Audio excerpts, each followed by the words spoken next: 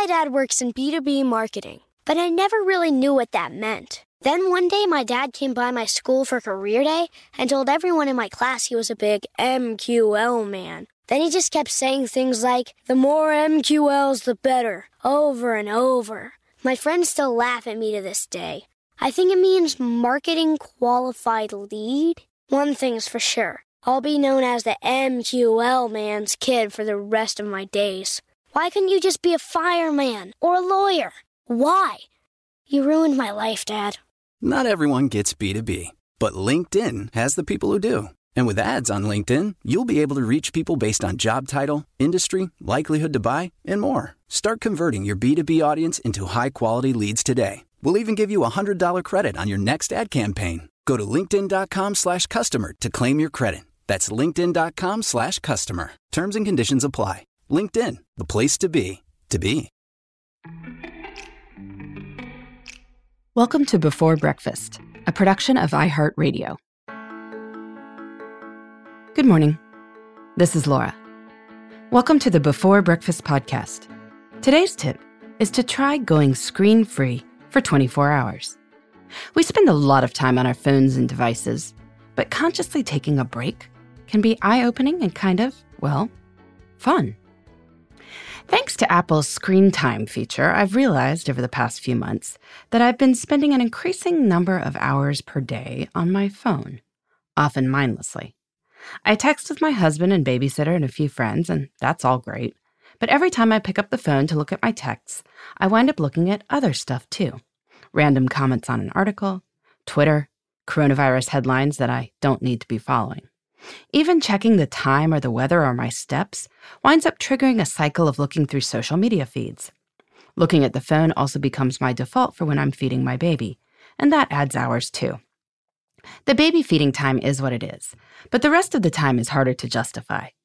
It doesn't work to ignore the phone, so instead I've been trying to leave my phone elsewhere for periods of time when it's okay. For instance, when I went for a walk recently with my parents and my kids, I couldn't really imagine that anyone else would desperately need to reach me, so I left the phone. On a recent beach vacation, I would leave the phone at the house when I was with my family on the sand. I couldn't pick up the phone in a moment of boredom, and so I looked at the waves, and it felt more relaxing. Of course, the phone is incredibly useful, as is my laptop. But given that we're all going places less frequently these days, this might be a great time to try not using it for a while. What would happen if you park the phone somewhere in your house and go screen-free for a few hours, or even a full day? Today's challenge is to give it a try, maybe over this weekend. Maybe take a quick look in the morning to deal with anything, then turn the phone off or put it somewhere to charge. Don't turn on your work laptop. Tell anyone who often reaches you by phone that you'll be off for a bit, just so they're not concerned. Then, see how it goes. There are definitely moments of boredom, but when there's no easy way out, you figure out something else to do. I stare at the sky more, and it's hard to tell yourself that you have no time when you're staring at the clouds. Truth is, though, just about any time I'm reading headlines and feeling like I don't have time, I could have been looking at the clouds. I always had the time. I generally just try to go screen-free for a few hours, which I think is better than nothing. You can check in midday if you'd like to, or go to the evening and then check in.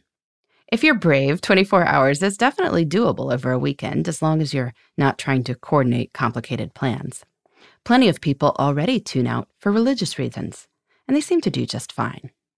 I know some people take occasional week-long, completely off-screen vacations, but that's never been practical for me since I'm often texting to coordinate with family members. But this doesn't have to be all or nothing.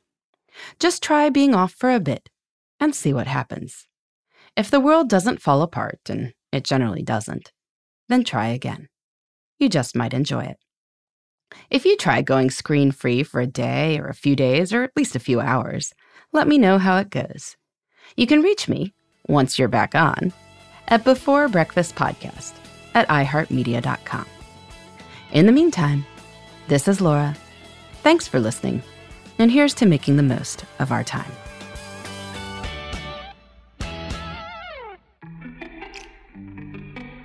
Hey, everybody. I'd love to hear from you. You can send me your tips, your questions, or anything else. Just connect with me on Twitter, Facebook, and Instagram at Before Breakfast Pod. That's BE, the number 4, then breakfast, POD. You can also shoot me an email at beforebreakfastpodcast@iheartmedia.com. That Before Breakfast is spelled out with all the letters. Thanks so much. I look forward to staying in touch.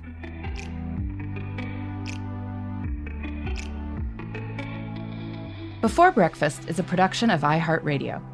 For more podcasts from iHeartRadio, visit the iHeartRadio app, Apple Podcasts, or wherever you listen to your favorite shows.